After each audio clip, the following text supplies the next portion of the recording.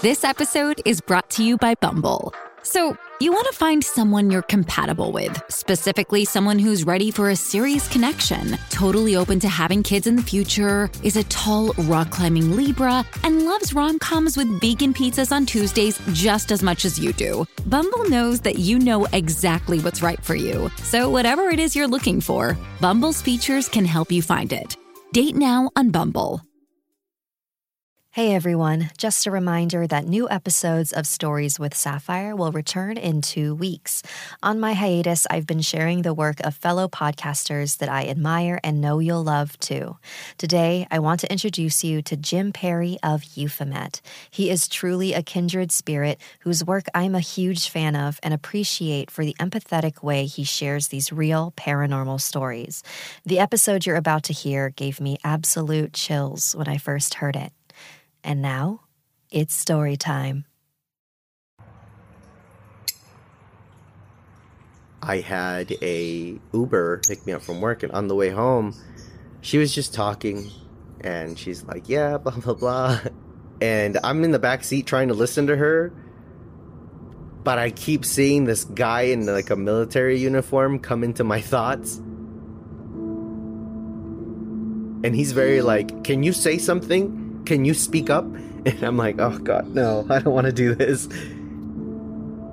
And finally, we make a turn and we're like maybe 2 streets away from my house. And I put my hand on her shoulder and she gets quiet because that's already weird. Like your passenger just put his hand on your shoulder. What the hell? And I said, is your dad dead? And I thought that she was gonna be like, get the fuck out of my car. And she slows down, she pulls over, and she goes, we're not doing this while I'm driving. I'm pulling over. We can do this when I pull over. And I'm like, oh shit, she's gonna fight me. And she pulls over and she goes, yes, but I'm not telling you anything. I want you to tell me what you're thinking right now. And I said, I keep getting this guy who's in a military uniform, and he's kind of like yelling at me to get your attention, to say, hey, go ahead and sell it. Let it go. It's not a big deal. You need to stop worrying about it. Just let it go. And by the way, everything's going to go great. And that's it. And she was super cool about it. And I didn't know this at the time, but after we shared this experience, she told me she was very religious. So she had those mannerisms. After I said that to her, she goes, Jesus Lord Almighty.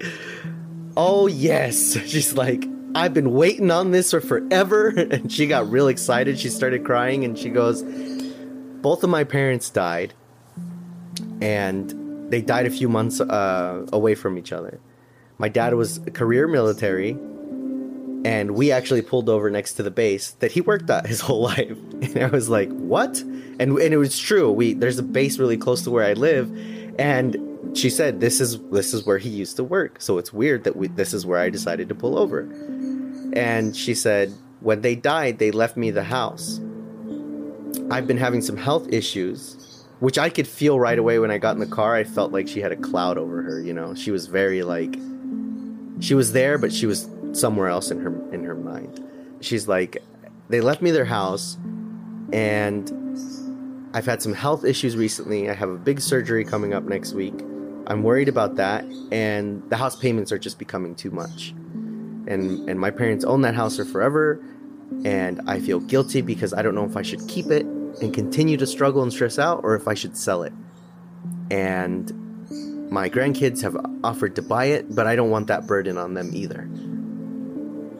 You just answered my question. You just made everything crystal clear. It's okay for me to sell it. I think that's what my dad means by let it go. It's fine. It's not a big deal. Like, it's not worth your help. And by the way, everything will be fine next week. That's when she's getting her surgery or her procedure or something. So she was like, I'm so thankful. I'm so glad I picked you up. You just answered all my questions. I feel so much better. I can't wait to put the house up on the market. And I was like, yay. Please take me home now. Or I can walk, whichever's best. So you know, but it's so random. It's so random. And I think that's why it makes me so uncomfortable. And being an empath, I can read people, you know, I can read a room. I know when people are uncomfortable, or it just, certain things come easy to me. And I think back then I just didn't know.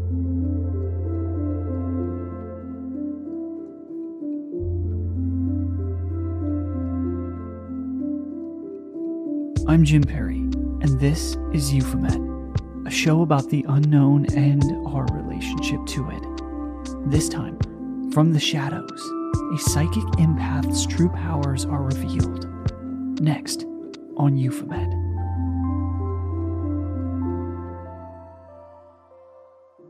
A thin veil sees no stranger. The other side left for us to wonder. But for a few who can hear, sense, feel them, these visitors never go away.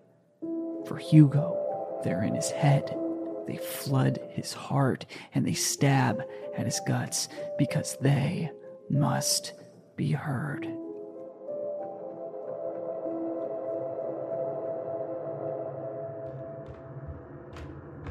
Somewhere under a hot Arizona sun, Hugo takes a break from painting. Surrounded by his art, antlers drip neon color. A buffalo stands alone. An iridescent cloud covers a full moon on a canvas filled with stars. It's moving work, and you can really feel it. Maybe it's close to the edge of something else. Perhaps it's a peek through the eyes of someone who sees things just a little different. When he was a kid, he didn't know why it kept happening, but I always knew like things were different around me. When we started house shopping, that's when it started coming out the most. Still remember it, one of the first houses that we looked at. Pulled up, chain link fence in the front, nice, beautiful green grass. And I was in the back seat with my mom and my sister. And I look at the house, and the first thing I see is on one of the walls, sitting in the chair, so she would be facing the floor, is an old lady.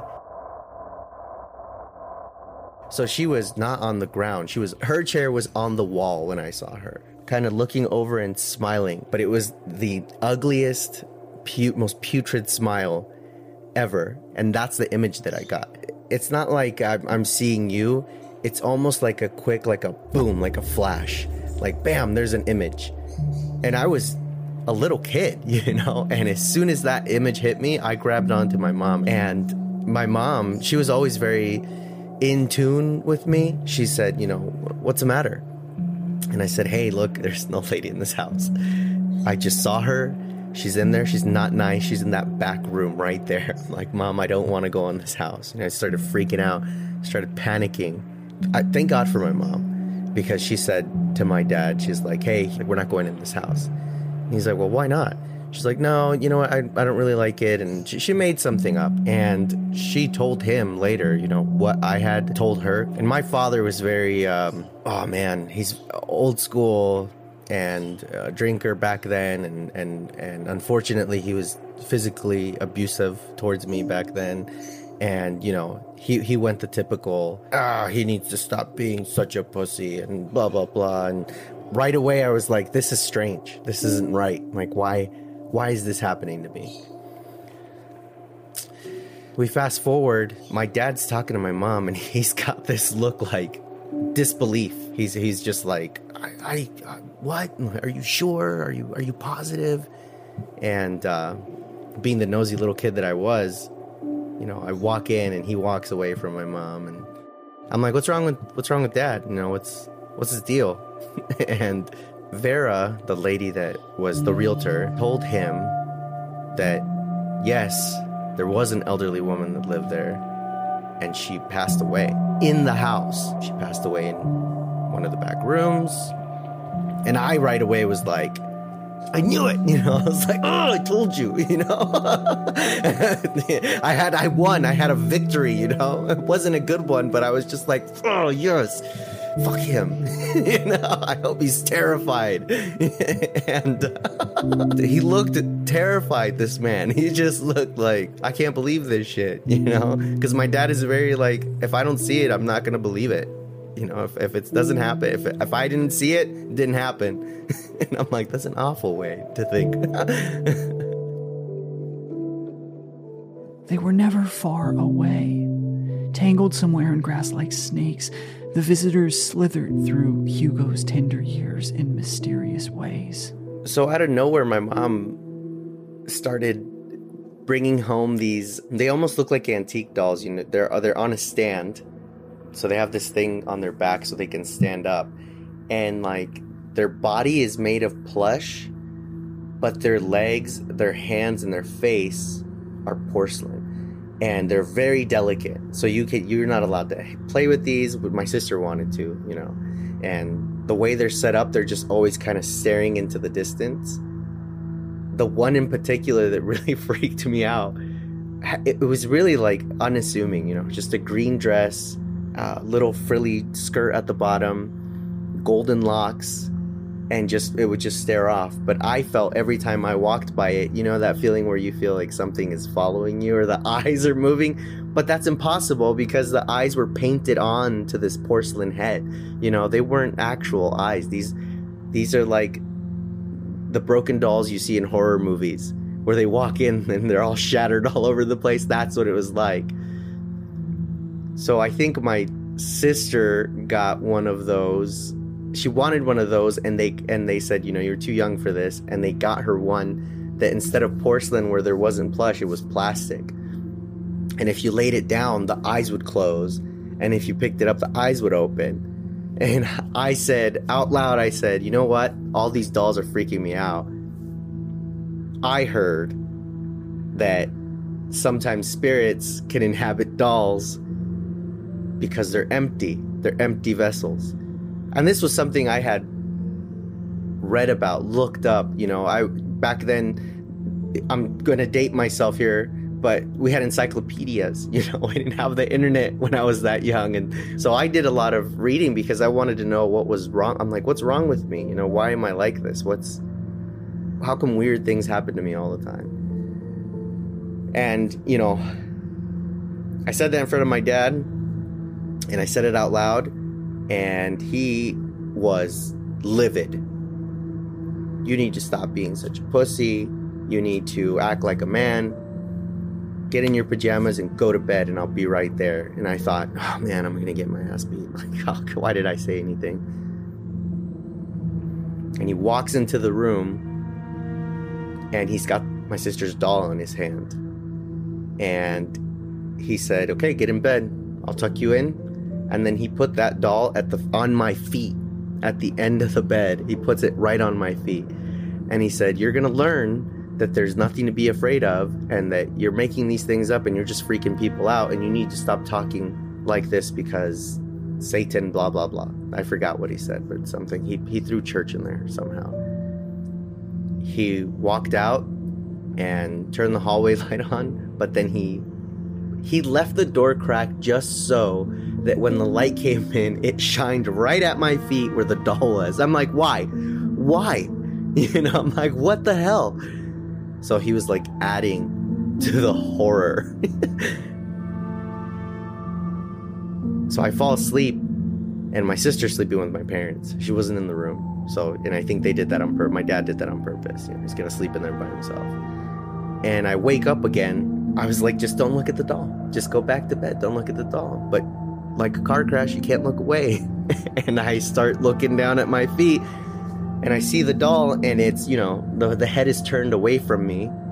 And I'm like, oh, thank God. And as I'm about to kick this doll off, and I know what this is going to sound like. It's going to sound like a child's imagination. It's going to sound crazy. And you know, it's part of the reason why I don't always share my stories. But I swear to you, on everything that I could possibly swear on, that the minute that thought entered my head and I said, I'm going to kick this doll off and just tell my dad in the morning that it must have fell off. Which, I mean, that's rational, you know. It moved. And it wasn't my feet. Because the minute I saw it jerk, I just went rigid. Like, I froze up. To this day, I swear that doll did like some sort of a push-up. I could feel it on my ankles, and the head turned and it fell back down with its eyes open. I tried to yell, I tried to scream, and I couldn't. And I was calling for my mom and my dad, but it was like when you're choking or you've lost your voice, you know, I was like, Mom. Like, and I was in a full panic, and I pissed myself. And that's how terrified I was. And I remember just passing out.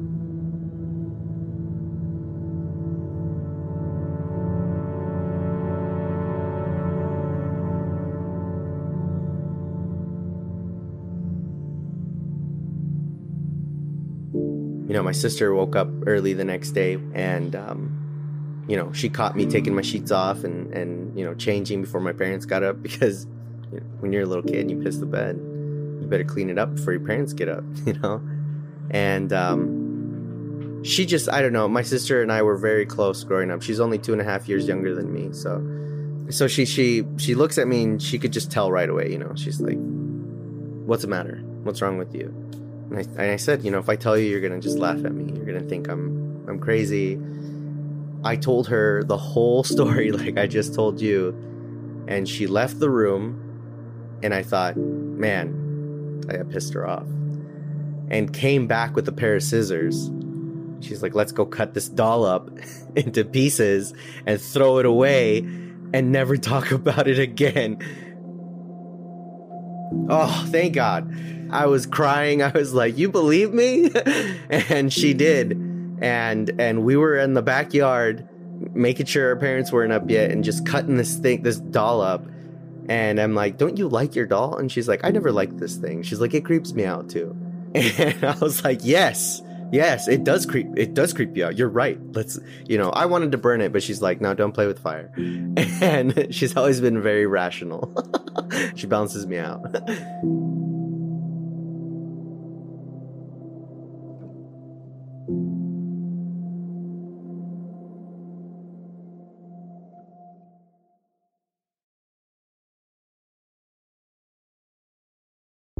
Before I became a podcaster and paranormal investigator, I used to be a full-time animator and character designer, and podcasts kept me company while I drew, especially paranormal podcasts. One of my favorites was Jim Harold's Campfire. I would actually be shocked if you hadn't heard of it because it's one of the OGs. In fact, it recently celebrated its 13th anniversary. But if you haven't heard of it, it's a call-in show where ordinary people share their extraordinary stories with Jim every week. The story topics range from ghosts, UFOs, cryptids, and stories that can't be categorized. You're listening to my show right now, so I know that you love non-fictional paranormal stories. Stories involving the serial killer Ted Bundy, or a man who owned a haunted hotel, and also heartwarming stories of deceased loved ones coming back to say hello. Jim Harold's Campfire was a huge inspiration for me. So do me a personal favor and tune in to Jim Harold's Campfire on Apple Podcasts, Spotify, or wherever you listen to Stories with Sapphire.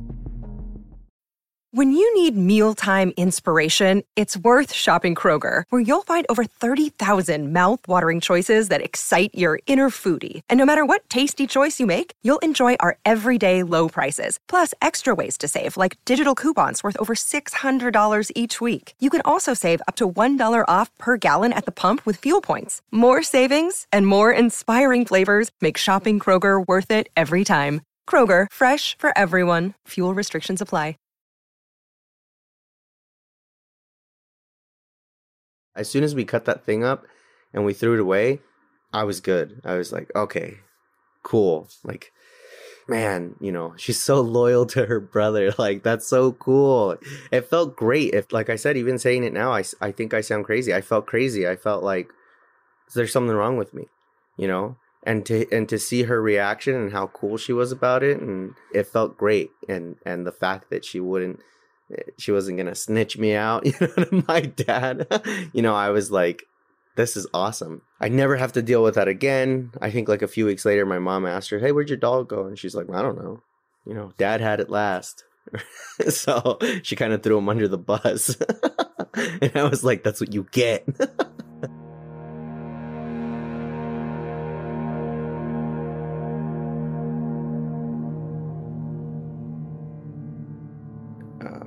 I'm about to paint my dad in a very awful light, and I want to make it very clear that he is a different person now, and that, you know, people make a lot of mistakes when they're younger, you know, and things change. But when I say that my father was abusive, physically abusive, I mean, like, this man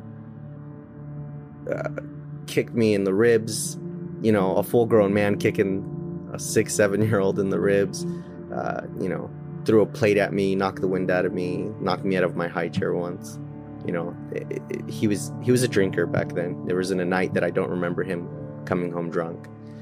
And on a certain occasion of him beating me, one of my uncles had enough, and he just happened to be there, and he stepped in, and he's like, I'm assuming they got into an argument. I was very young. And I remember my uncle sitting me down and trying to cheer me up in the only way that he knew how. And he put a piece of paper and a pen in front of me, and he's like, hey, watch me draw this duck.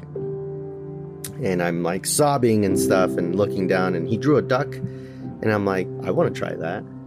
And it instantly made me happy. I don't know, I felt like, hey, I like drawing.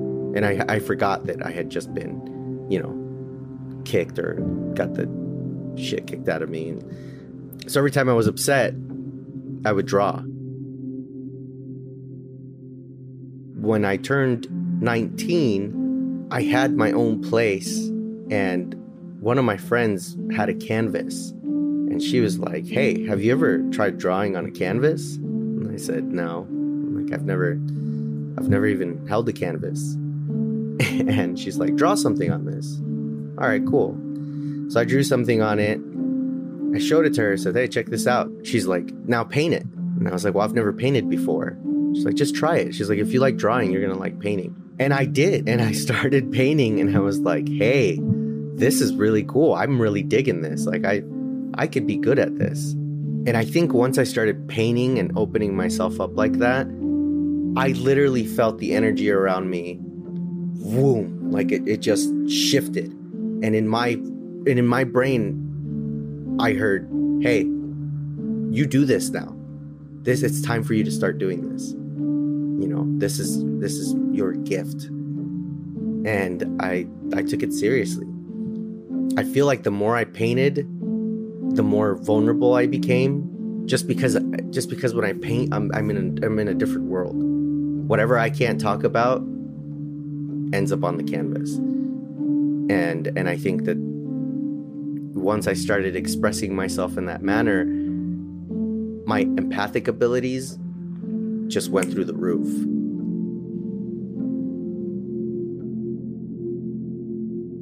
Hugo was opened up, and the quality of his experiences began to change. The visitors were different. Like on his Uber ride, they now wanted his help in reaching loved ones with messages. Many times, complete strangers to Hugo, and they increased in frequency. It happens so much to me with the company I'm working for now, the corporate environment. This is a huge company. People around me are all in their 40s, early 50s. You know, they're much older than I am. There wasn't a day that I wouldn't walk into the office and be like, oh, the baby's here. Look at the baby. You know, and I'm like, oh, God. And I would walk up to people at work who had said not a single word to me all day and say, you know, hey, are you doing all right? You know, you seem a little pensive and you just seem like you're in your own little world. And people would just like gush and vent to me. And I'm like, holy hell. You know, how did I get this person to tell me all this information in 30 minutes when I haven't talked to them all day? Maybe I'm just a people person, you know. I remember this lady. I would talk to her every day. She was on my team, but we never got personal. It was never anything about her life or anything like that. And I went home and I dreamt about her. And in my dream, she was laying on her bed, on her side, and she was clutching something close to her chest, and she was sobbing, crying. But she was talking and smiling.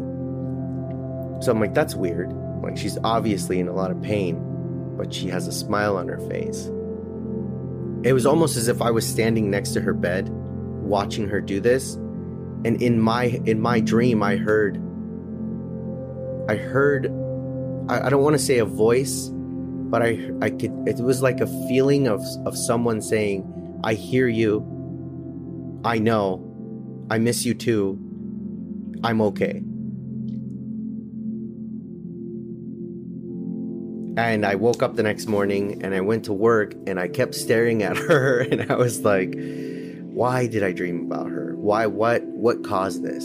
Like, why? And I started getting a stomachache, you know, and I'm like, damn it. Like, I have to say something. I have to say something. So I sent her an IM. I said, hey, I'm going on my break. Do you want to come with me? You know, a 15-minute walk or something. Yeah, I'll go with you, Hugo. Yeah, let's go. And I didn't want to waste any time. The minute we got out of the area that we were in, it was a secure area. We had to badge out. I said, hey, look, I'm going to tell you something. And I think it's weird. And you might think it's weird. And I don't want you to get upset. But if you feel like you're getting upset or if I offend you, please don't call HR on me. Just tell me to stop. I'll shut the hell up. And we could just go back to work and never talk about it again. And she gave me a look like, okay. She's like, did I split my pants? Did I tear my pants? I'm like, no, you're fine. And I explained to her the dream.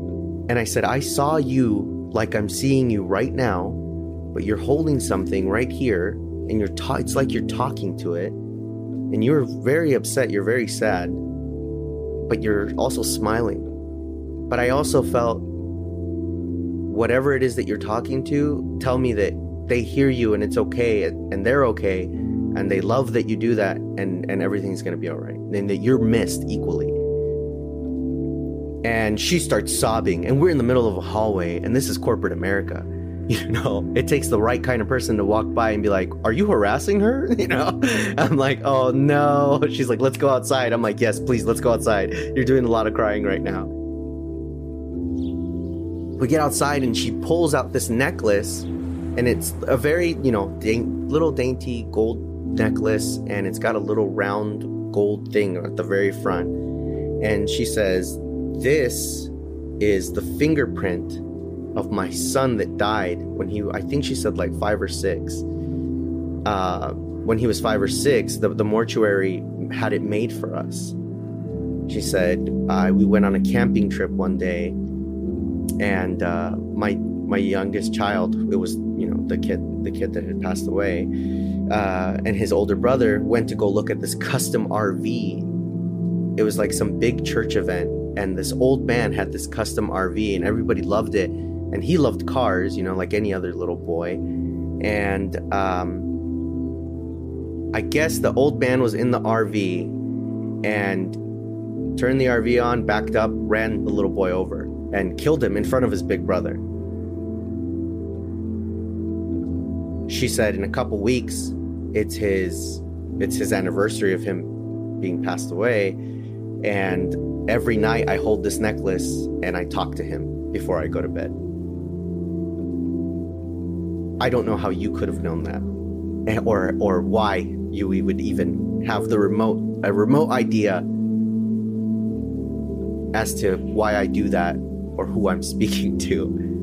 And I made it clear. I said, I don't know who you're talking to. I didn't know that that's what it was. You know, we don't talk like this. And she's crying and everything. And she said, but the fact that you told me that he's listening and that he misses me too and that he loves me as well, she's like, you just brought the best feeling in the world to me. And you know, she just was very grateful, I guess you could say. And when she said that, oh man, it took everything in me not to cry. I felt awful. I was like, oh no, I didn't want to jog that memory up. Like I didn't want to, you know, but she was very happy, you know, and the fact that she said that the anniversary was coming up in like a week or two, that freaked me out too. You know, I didn't know that. If I didn't say anything, and even now, if I get a feeling and I don't tell a person what I'm feeling, or like a vibe I'm getting, or just something I'm seeing, I get really sick to my stomach. I get ill, you know, to the point where I have to lay down and I go to sleep, and it's almost like I'm being punished for not saying anything is what it feels like. But that's just like one of the things that's happened, you know, and it's happened, and it's always random people, which makes it worse. It's never somebody I know or that I've been close to. It's always like the most random person. And I'm like, shit, I have to walk up to this person and tell them something, which is very personal. What if I'm wrong? And what if they have questions? I don't practice this. I don't claim to be a medium. I don't claim to be anything like that.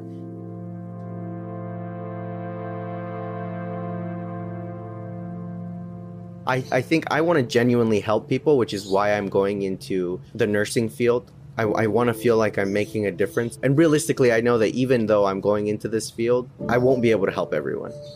You know, just like doctors, they're not able to save everybody. You can't help everyone, which is something I've had to learn even in my own personal life. And I get that, but I feel like at least there, I will make some sort of difference. Something to fit. It's just like that last piece to a puzzle, you know. It's like, man, why didn't I realize this sooner? Why didn't I think about this sooner? I think once I become a nurse and get into that field, I know for sure that things are going to start to spike, because I'm going to be surrounded by healthy people, sick people, dying people, you know, everything. And if I work in a hospital or end up working in a hospital, I think it'll be worse, you know, because what doesn't happen in a hospital, you know. And I've had a few friends already who know about the things that have happened to me say, aren't you worried that you're going to be that guy that's like, what's patient from room 27 walking around? They should be in an IV. Patient 27 died yesterday. Whoa, you know. Like, they're like, aren't you worried about that? And I'm like, well, I never thought about it that way, but you know, now that you bring it up. But you know, if it happens, it happens. You know, I know that I'm very susceptible to something like that, but I'm okay with that. I've accepted that, because I feel like I have so much more to offer than these random experiences. I don't want it to become who I am. You know, I don't want that to be the defining thing about me, because I just don't want to be looked at as, hey, if you shake that dude's hand, he's going to talk to you about your dead aunt. Like, you know what I mean? So, you know, but the things that I have had experienced, they're meaningful, you know. They're far and in between, but the impact that I feel that I've made by saying something is cool. Thank you for listening to this edition of Euphomet. Thank you to Hugo for being our guest. Thank you to our sponsors. For everything Euphomet, including how you can subscribe to the show, links to our Patreon and social media, visit euphomet.com. And for even more, check out Night Drift, our podcast discussing Euphomet and hosting panels on topics at the intersection of society and the strange. Night Drift can be found wherever you listen to podcasts. Original score on this edition was by John McEdward. This has been Euphomet. I'm Jim Perry. And until next time, keep looking up.